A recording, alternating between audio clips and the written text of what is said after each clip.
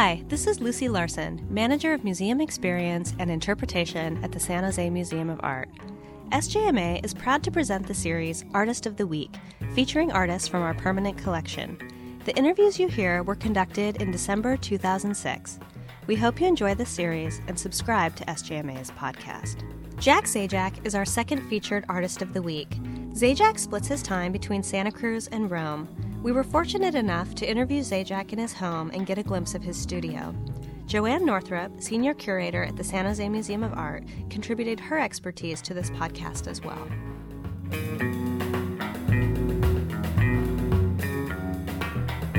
I think that living in California, as he does, Jack Zajac lives in Santa Cruz, and his house overlooks the ocean. And so the natural beauty of California has seeped into his work.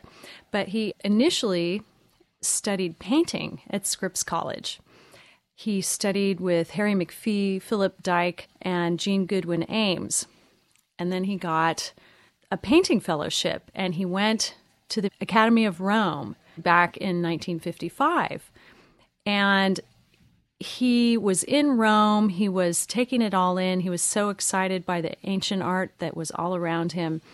And he wanted to get out. He didn't want to just stay in the studio. And so that's sort of when he began his work as a sculptor, because he didn't want to be cooped up in the studio. The Rome Prize, the Prix de Rome, took us to Rome, first off, in painting, which I imagined myself at that time. Sculpture was something that happened in Rome, rather stealthily. I thought at one point that I was a painter who occasionally made sculpture. The painting receded, and the sculpture took the majority of my efforts and labor. The sculpture came about in the most prosaic ways. You know, the American Academy is an extraordinarily beautiful, big studios. At times it would invite artists of great prominence.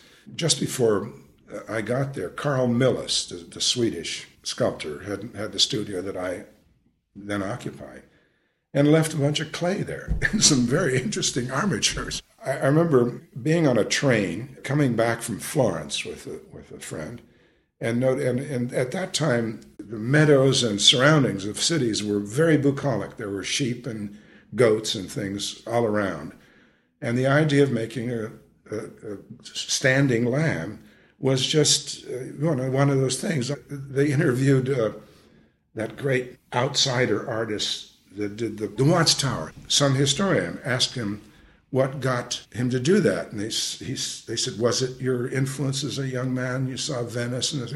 He said, no, one day I decided I'm going to do something, and I did it. You know, this is kind of the way this lamb started. Jack Zajac has been working on the Falling Water series since the 1960s.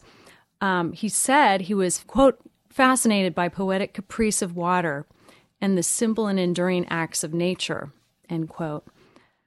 I think that the evolution of the water imagery provides a connecting link between his seemingly diverse kinds of sculpture.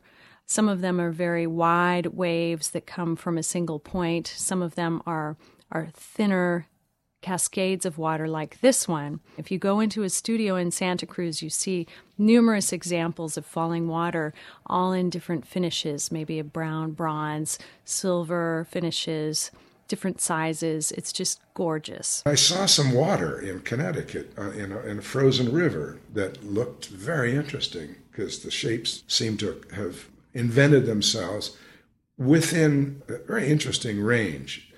I came back to the studio and made a panel of what was a convergence of currents, the way a surface of water may react to a stronger flow coming in.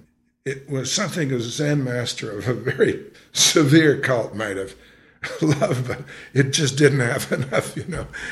So I put those aside and thought about the falling water piece. And I have never seen water depicted that way.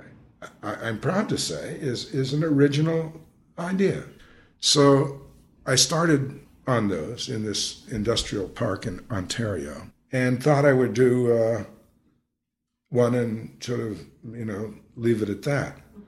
But one led to two, and two to four, and four to eight, and then there were 20 over a period of 2 years. that came into clay, were cast into bronze, into plaster, and then taken to the dump. So it was 2 years before anything that seemed right, because it had to be convincing of falling water. And that's a paradox, in a stationary object. And then they started coming. I made 10 in the next year and a half or two in Italy, and kept going with them. When I started the water pieces, I started them with such confidence. And what I was trying to do was apply or use the knowledge acquired in other things for this. In other words, this thing wouldn't abide that. It had to be, I had to dismiss everything I knew in sculptural surface and dynamics. The skulls and horns are quiet. There's a silence, I hope, before words in them. These things had to have the honesty. The only way they could be successful is that the registry of those forms were so narrowly calibrated. When I made them, there's this one gesture like this. But then in the refinements, there's a little bit that comes here and a little bit taken off here, and they're minuscule, they're millimeters. And the reason for that is that they had to have a sense of repose, and the only way they could have a sense of repose was somehow within these dynamics, sometimes zigzags, the balance would be convincing.